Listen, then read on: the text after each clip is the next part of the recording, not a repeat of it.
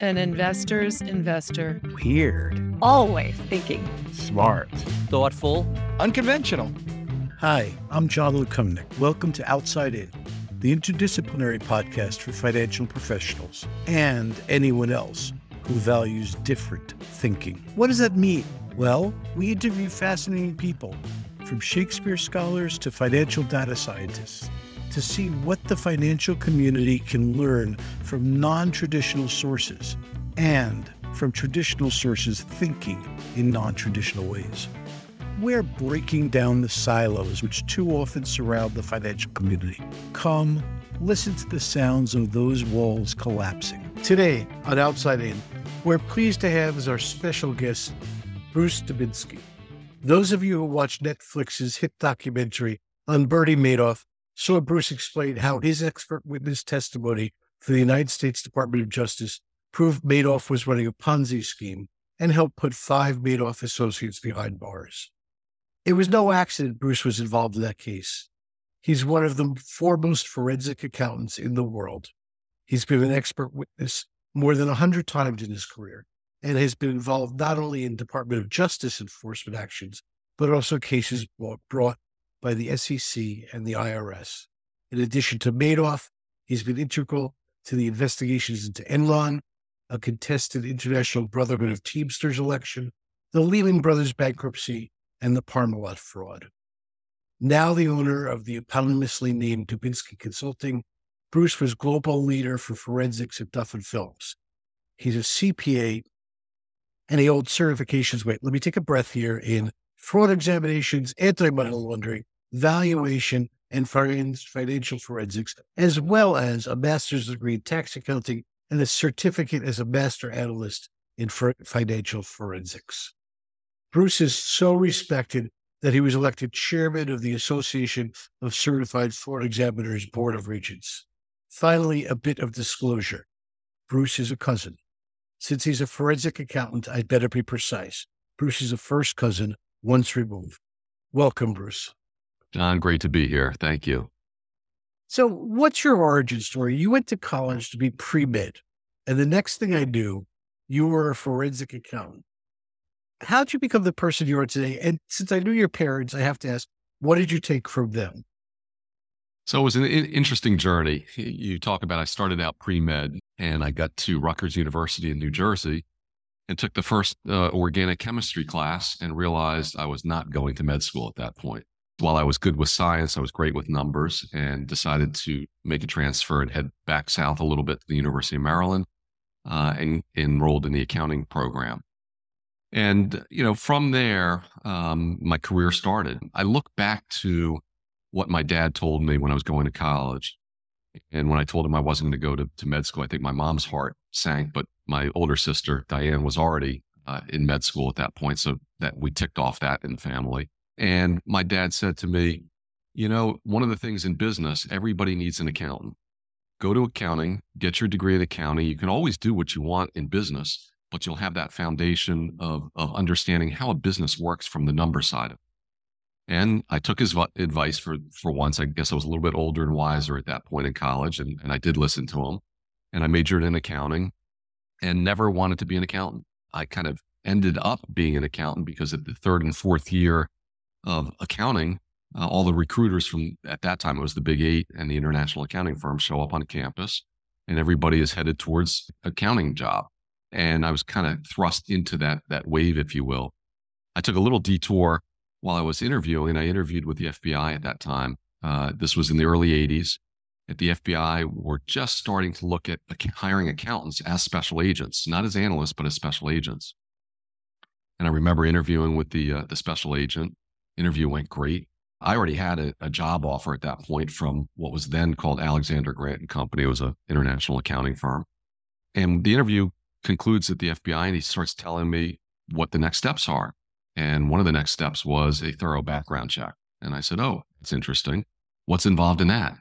And he said, well, we'll go back to, your friends in elementary school all the way back through high school and even your college buddies. By the way, were you in a fraternity? I said, yes, I was. I am. And he kind of looked at me and I said, by the way, I've got an offer for $18,600 from a public accounting firm what are you guys offering? And he said, well, we're the FBI. We're offering $12,000. It's not an offer. That's what we pay. It's a government pay scale. And I said, well, is there any way you can match the offer I got from the accounting firm? And he said, we're the FBI. We don't match offers. It's a government pay scale. He said, but if you come with us, you get to carry a gun. And at those days, that didn't excite me. I had student loans to pay off and ended up heading to the public accounting route at that point. So what were you so worried about in the background check? Let's dish the dirt here. Well, you go back to the Animal House days and you got friends and drinking parties. And I just didn't know what the FBI was going to look into. Fast forward in my career, I've now had government clearances, high security clearances. I passed everything. I've been fingerprinted many times for the FBI and IRS criminal cases.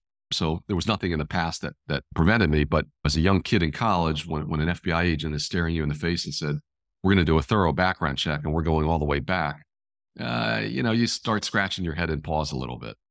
Okay, so you're known for being an expert forensic accountant, and I know that means more than fraud, but let's focus on that for a minute. Do you remember the first fraud you came across? What did you think at that time? I mean, is there taxonomy to how an accountant reacts to fraud? Sort of like, the stages of grief. Do you have to go through denial first before you get to acceptance?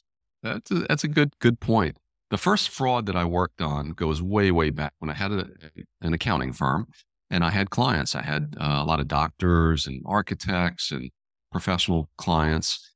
And it was a fraud at a doctor's office. And what the bookkeeper did very cleverly, each doctor had an American Express card and they would charge an amount each month for, expenses that went through the business. Sometimes they were personal expenses that got charged through on that card. She became very keen on the amount each doctor was charging each month. So call it $5,000 a month each doctor would charge. She knew the payment cycle from American Express. She would catch the doctors in between exam rooms with a check for them to sign. And she would say, here's the check to pay your American Express bill. And it was a check for about $5,000. She would hit the other doctor at a different time. Then she would hit the other doctor at another time. Well, what they didn't realize is she also was charging the same amount on her personal American Express card. And one of the checks that was made out to American Express was for her personal card. And she was charging roughly in the same amount. So, we uncovered it after doing the year-end work. We realized the American Express charges had doubled from the last year. And that kind of prompted me to say, what's going on here? And the interesting part of that, John, was this bookkeeper, when we did a background check on her after the fact, had problems at other medical practices. And it's one of the problems you find with fraudsters is that when they're kind of outed in the situation, the fraud comes to light, you find out that they've got a background of doing it in other places. And a lot of people are loath to report to the authorities because they don't want to look bad and like they were stupid, the fraud was perpetrated on them. These fraudsters will go somewhere else. In that particular case, we did turn her into the local authorities and they prosecuted her and restitution was made. But the mind of a fraudster is a very interesting mindset. It's of denial. It's of rationale. There's a lot of rationale on why she did it. In this case, she said she was furnishing a new house and she needed the money, wasn't being paid enough, and thought she was due what she was taking. So she rationalized that, which is one of the three prongs in the fraud triangle when you investigate fraud. But look, I found over my career, fraudsters know what they're doing is wrong. When you hear them say, well, I didn't really know it was wrong, that's not truthful. They know the difference between right and wrong. We were all taught that when we were young kids, the difference between right and wrong. But it's people get on that slippery slope and they don't know how to get off of it at that point, and that becomes a problem. Even Madoff admitted he knew what he was doing wrong. And he, in fact, said he didn't expect to get it. He couldn't believe he got away with it as long as he did. So let's take that as the segue to look at your recent starring turn in the recent documentary. But I don't want to talk about, cameras and bright lights. I want to talk about the granularity of that fraud investigation to illustrate just how deep you went to research the issue. For instance, I understand you went out and found and replicated a discontinued anachronistic computer system. Take us through all the things you did in the Madoff case, just in a minute or two. I know that's hard to do because it's been ongoing for years, but if you could. So when I got involved, there was a warehouse in Queens full of documents, millions and millions of hard copies of documents. There were forensics that had been done on about 18,000 pieces of electronic data. So computers, cell phones, you name it, mainframes. I mean, it was unbelievable. And I needed to sift through that in a quick manner to start the investigation. And I thought one of the easiest ways was the FBI had already seized Madoff's computers. So they had those in custody, and the criminal case was moving forward towards trial. So I couldn't get access to the evidence that the FBI had at that point. And so I secured the exact same computer system, an AS400, an old IBM dinosaur system. There were two left in the country. I found one of them down in Atlanta. We brought it up to New York, stripped it down, put the operating system on it, and took backup tapes that Madoff had made of the backup systems and restored the actual code that he used, both in the legitimate side of the business, because there was a side of the business that was a market making and prop trading side, as well as the computer programs that they cooked in the investment advisory side. In other words, they took legitimate programs and manipulated the code to help perpetrate the fraud on the investment advisory side. And that was one of the big keys to uncovering what they had done, to see how they manipulated the code, how it worked to put the fake trades in. That was kind of the holy grail of figuring it out. As you point out, there were fake trades. In fact, he was running a printing press rather than an investment advisory business. The ACFE, where you're chairman emeritus, recently said external auditors only find about 4% of fraud. And I want to ask you about that, because what is it about fraud that makes it such a difficult issue for auditors? I get auditors are human. Humans don't always find everything. But the industry does such stupid things when they leave the impression that they're more concerned with avoiding liability when things go wrong than actually getting it right in the first place. So they say things like, it's really hard to find clever fraud, but they say that after the fraud's been discovered by someone else, so was that clever? And it's like an admission that the fraudsters are smarter than they are. Earlier in my career, I specialized, we overlapped actually, you don't realize this, on Madoff and a couple of other things. Earlier in my career, I specialized in being on the creditor committees of bankruptcies caused by fraud. WorldCom had something like 27 different accounting systems that didn't talk to each other. So journal entries were used and expenses were capitalized. That's not sophisticated. I was on a creditors committee of something called LeMatures, a soft drink company. It valued tea and inventory at more than $30 an ounce when it was worth pennies, and then borrowed tens of millions of dollars about it, and the founder got a kickback. Again, not hard to find. Now, the audit standards say an audit should be planned and performed to make sure the financial statements are free of material misstatement, whether due to error or fraud. But the profession seems to want it both ways. So you get things like the head of Grant Thornton in the UK saying auditors aren't responsible for finding fraud. So what is it about fraud that makes it such a difficult issue for auditors? Let me unpack that. There's so many points that you brought up there. Boy, I could spend hours and hours discussing it. Let me go back to when you were talking about WorldCom. I was hired on a case back in the day. The predecessor was MCI and became WorldCom. And there was allegations that there were two sets of books being kept by MCI. And so I was hired in a litigation to go out and investigate. I was hired as a neutral, actually, by an arbitrator to go out and see what I could find. And I went out to outside Denver. I'll never forget this. It was an MCI building, kind of a campus-style building. And I was assigned somebody that was going to babysit me, and I could ask for what I wanted and go through what I wanted. And this individual had a brother that was very sick, and we just started talking and just kind of humanized the relationship. And about 3 days into my stay out there, I said, boy, it would be really nice if that old legacy system that is no longer working was still live for the billing, for the AR, accounts receivable. He said, what do you mean it is still live? I said, well, that's interesting. I was told it was no longer live and you couldn't get into it. He said, sure, I'll show you how to get into it. And he walked me down the hall and we sat in a cubicle and he logged on to this legacy system. In Viola, I had two sets of books. I had the old legacy system that they were still using and a new system. And I just found that by befriending him, being a human to this guy and listening to him. And he, for whatever reason, wanted to show me that there were two systems. You go back to your question, why is it so hard for auditors to find fraud? First of all, fraud by its very nature is the intent to deceive somebody. So if you're a good fraudster, you're one step ahead of people if you're good. Most fraudsters will trip up at some point and get caught, but a lot of them will go on for years, like Madoff did for years without ever getting caught. You look at what's going on with the audit profession. Audits are a highly commoditized service. People don't want to pay for audits. They have to get them because it's a requirement. If you have bank lending, if you're a publicly traded company, you need them. And it's a shocking statistic, but less than 0.5% of all college graduates now are going into accounting.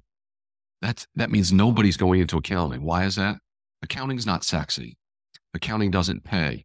You can go to law school, you're going to make a lot more money. You can go to med school, you used to make a lot more money. That's changed. But the accountants really have never been paid that well. So you've got less people going into it. You're not getting paid that well. You have junior accountants that go out on the audit. And I remember my first audit, it was a government contractor, and I was sent in to ask the CFO a question. I didn't know what the heck I was asking. And he gave me an answer. I don't know what the heck the answer meant. I went and wrote it down in a work paper and on down the road, only to find out 2 years later that contractor was defrauding the federal government. I didn't pick it up. I was a young auditor. I didn't know, anything. The managers on the audit were 5-year managers. They didn't know. So it gets to the lack of experience. I always tell people, in order to find the fraud, I have to know how the business should look and feel in the ordinary course. And if you don't understand the complexity of business, how it operates, how the subsidiaries operate, you'll never be able to find the fraud. And that's the problem with the audit profession. You go back to the last point you made, which was an excellent point. The profession spends so much time trying to hide from the liability, and they want it both ways. So I've said for years, they hide behind the audit opinion letter. They hide behind the management rep letter that the management signs off saying, we're not aware of any fraud. Well, how many times is management actually perpetrating a fraud? And yet they sign those letters. And the auditors point to that and say, not our responsibility to find the fraud. The audit standards say we have to plan and consider whether there's fraud and what the risk is, but it's not a fraud investigation. It's not a fraud audit. So I think, look, there are problems with the profession in that regard, and they continue to hide behind it. And I know many of my colleagues in the audit community don't like what I'm saying, but I think that's the reality and the truth. And we'll leave it there. Not much I can add on. Although I will, just for the heck of it, trade one other WorldCom story with you. My favorite, I have a couple of favorite stories there, but one of them was there were 3 people whose entire job it was to sit in Jackson, Mississippi, where WorldCom was headquartered, and photocopy bills for enterprise-wide clients like General Motors or Coca-Cola onto the same letterhead and put it in chronological order, so that it was not clear that not only did the accounting systems not talk to each other, but the billing systems didn't talk to each other. I cannot think of a worse job. It's sort of like being in purgatory than recopying hundreds of lines of phone calls to put them in chronological order on the same letterhead just to conceal how poorly run my company is. Right. And to that point, it's amazing that that's not a complicated fraud going on. I mean, that's pretty basic stuff. Yet if you hand those invoices to a young auditor that's tasked with auditing that account, they look at it and they say, okay, the numbers agree. It looks good. And they would what's called tick and tie it to the general ledger or the trial balance and move on. They don't look and say, well, does something look suspect on this invoice? Well, is there a date chronologically different? Now, I will tell you, with the advent of computers and technology, auditing has become a lot more automated. And so some of those patterns of things, invoices on the same date appearing, duplicate invoice number, some of that kind of is ferreted to the top. But I come back to, when you're hiring young auditors out of college with no business experience whatsoever to go out and audit the most important part of the audit, cash, right? And you put the youngest auditor with the least experience auditing and reconciling cash. I mean, come on. It's just, I could go on for hours about the audit profession. Well, we will stop it there, and I'll ask for your advice for the investing profession at this point. Because good forensic auditors don't just look for fraud, what you really do is make sure the picture that we investors get, or your clients in some cases, of an enterprise by looking at the numbers accurately reflects the reality. You tell a story. Sometimes that involves uncovering fraud, but sometimes it's just understanding and explaining context. So many of the listeners of this podcast, as you note, are investors. So having a better picture of the businesses in which we invest sounds like a good idea. And though the specifics of each situation are different, let me ask if there's some common indicia that repeat in problematic companies that might be warning signs to investors to look a little more closely at the situation. For instance, you noted a number of similarities recently between Madoff and the collapse of FTX Securities. So what are those indicia? Between Madoff and FTX, they had, they were small companies run by one individual, basically, Sam Bankman-Fried at FTX and Bernie Madoff.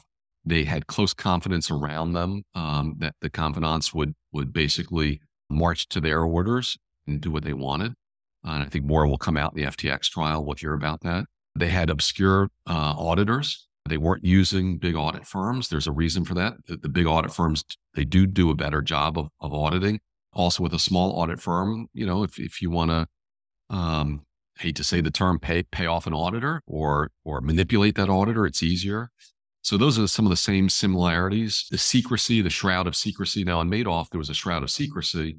In FTX, Bankman-Fried was all over the media, giving interviews and testifying before Congress. But I think he was doing that when he needed to raise more money to keep the fraud going. Madoff was smart enough when he needed more money. He had a circle of people he could go to, and he wanted to stay out of the limelight. But it's not just looking at the numbers when you're investing. Numbers are one part of the picture, one piece of the puzzle, so to speak, John. You got to look at management, and you have to look at the integrity of management. And as cliche as that sounds, I sit a lot when I'm doing investigations, and I will sit and have a conversation. I'm not interviewing the people at that point. I'm not interrogating them. I'm just having a conversation. I'm looking at body language.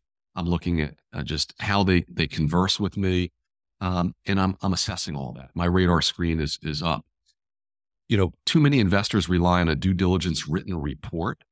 And they can never see the person that they're investing in. Say it's a hedge fund. They don't know who's sitting at the top. They read the report, but they're not the ones that can sit across from that person and really get a feel for what's going on. And I think that's important when I'm out doing an investigation. Unfortunately, it's after the fact.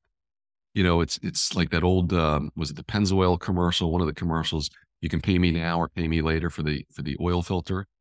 And if you put proper oil in, people don't want to spend the money up front. They want, if they're doing due diligence, they'll spend a little bit of money, the bare minimum, on a due diligence report. Those reports are very thin. They don't go into a lot of background. And I'm called in after the fact, unfortunately, when everything hit the fan, so to speak. And part of it is looking at the entire environment, the people, the environment. What's the workspace? Is it a hostile work environment? Is there a lot of pressure at every month end or every quarter end? All of that comes into play when you're assessing whether there's a fraud, what the fraud risk is in the environment. And I think it becomes very, very important for investors at that point to understand. And unfortunately, they don't take the time many times to do that. I want to make it clear, you're not suggesting that the audit firms were paid off. You were just suggesting that if you wanted to, it's easier with a smaller firm. Well, look, in the case of Madoff, it was pretty clear the guy was being paid off, not in direct payments, but there was a ton of indirect money that went to that accounting firm. It was a small accounting firm in a shopping center.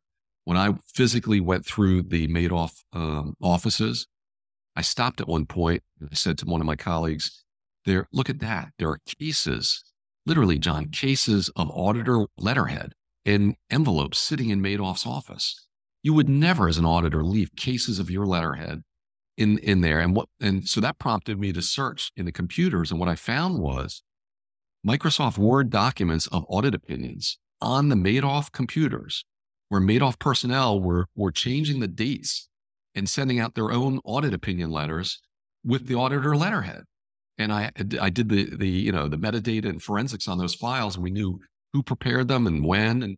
And I mean, it was just mind boggling. But Look, there have been cases where auditors are paid off, but I'm not suggesting the big audit firms get paid off.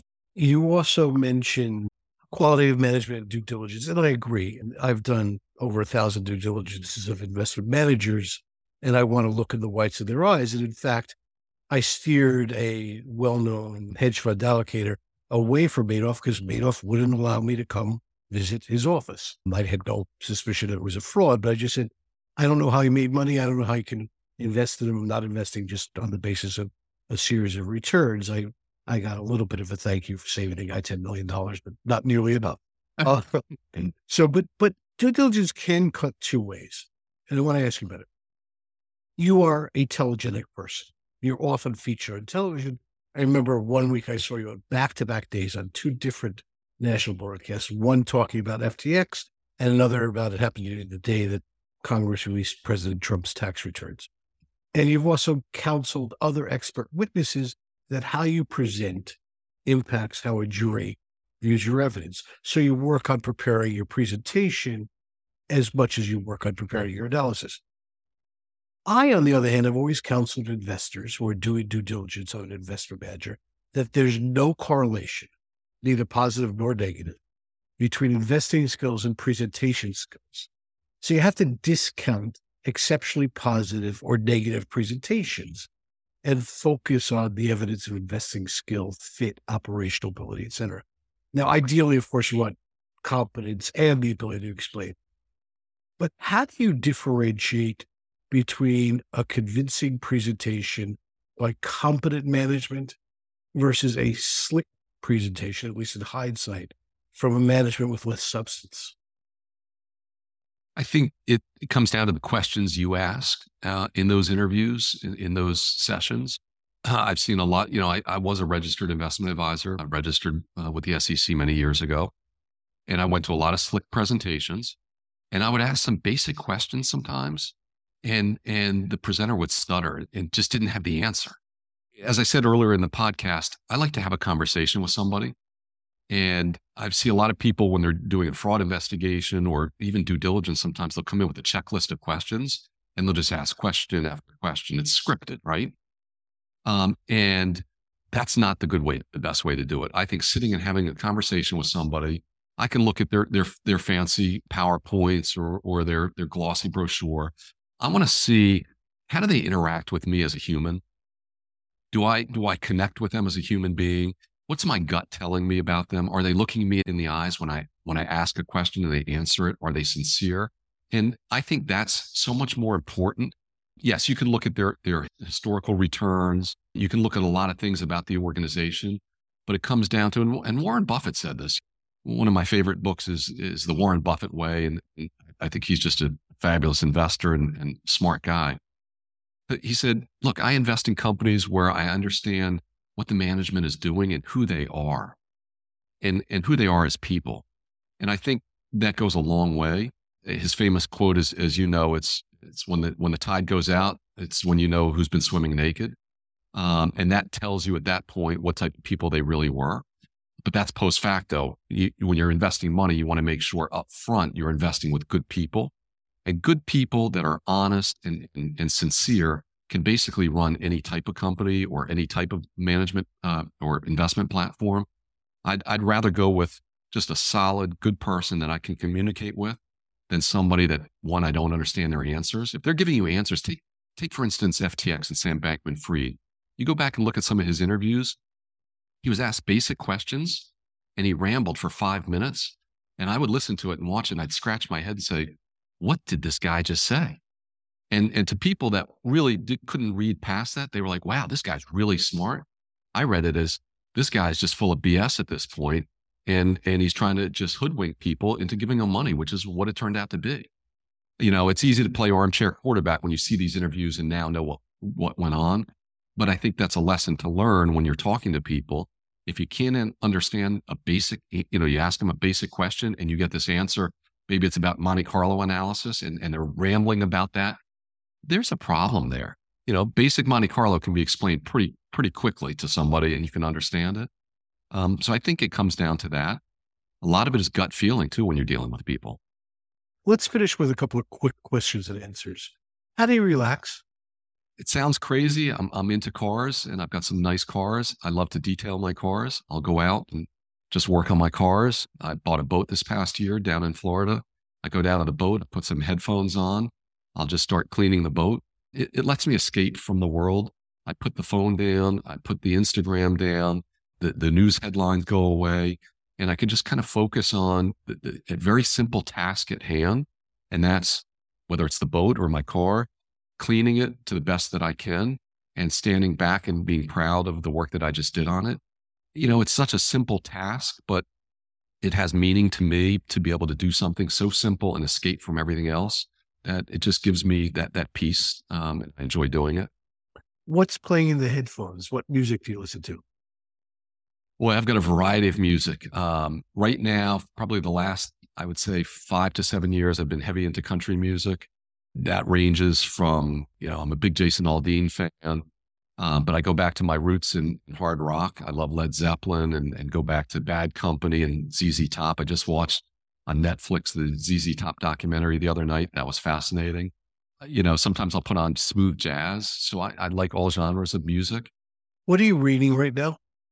I'm not reading anything right now. I love the James Patterson, Alex Cross books. I know there's a new one that just came out. Patterson's a great writer. I like to escape into the murder mysteries, and maybe that's the intrigue of being an investigator at heart. That's what I do as a forensic investigator. I investigate things.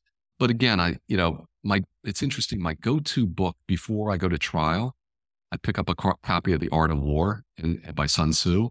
I reread that, and people laugh, but there's so many good things in there that translate from going into so-called battle, but even into just general business. We're generally dealing with people. The quote that I love out of The Art of War is, "The wise warrior avoids the battle."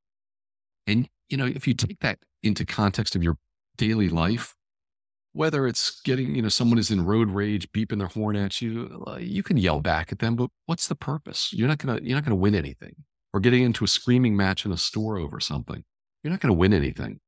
So I really tend to avoid those battles. Life is too short. But when I do go into trial, I have to be the advocate for my expert opinion. And I want to know who my adversaries are up on the other side for cross-examination.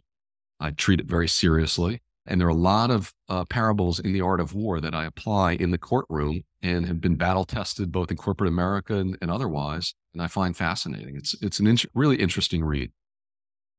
If you could be on vacation right now, where would you be? We were just talking about that yesterday. Had 9 people out on the boat yesterday. It was beautiful in South Florida. And we were all talking about where to go. On my bucket list, number one is to do a safari in Africa. I want to find the time to do that. I've been to a lot of countries in Europe, but I have not been to the African continent. I'd like to do that and spend some time there. I'd also like to go on a boat and go to Exuma. I've heard a lot of good things about that in the Bahamas, kind of cruise from island to island, spend a couple of weeks just relaxing and doing that. There's a lot to see and do. I've spent the last couple of years seeing more places in the United States. It's a beautiful country and a lot of people neglect it. And myself included, I would hop on planes and go to Europe and the south of France or to Paris or to London, different places over there. Amsterdam's beautiful.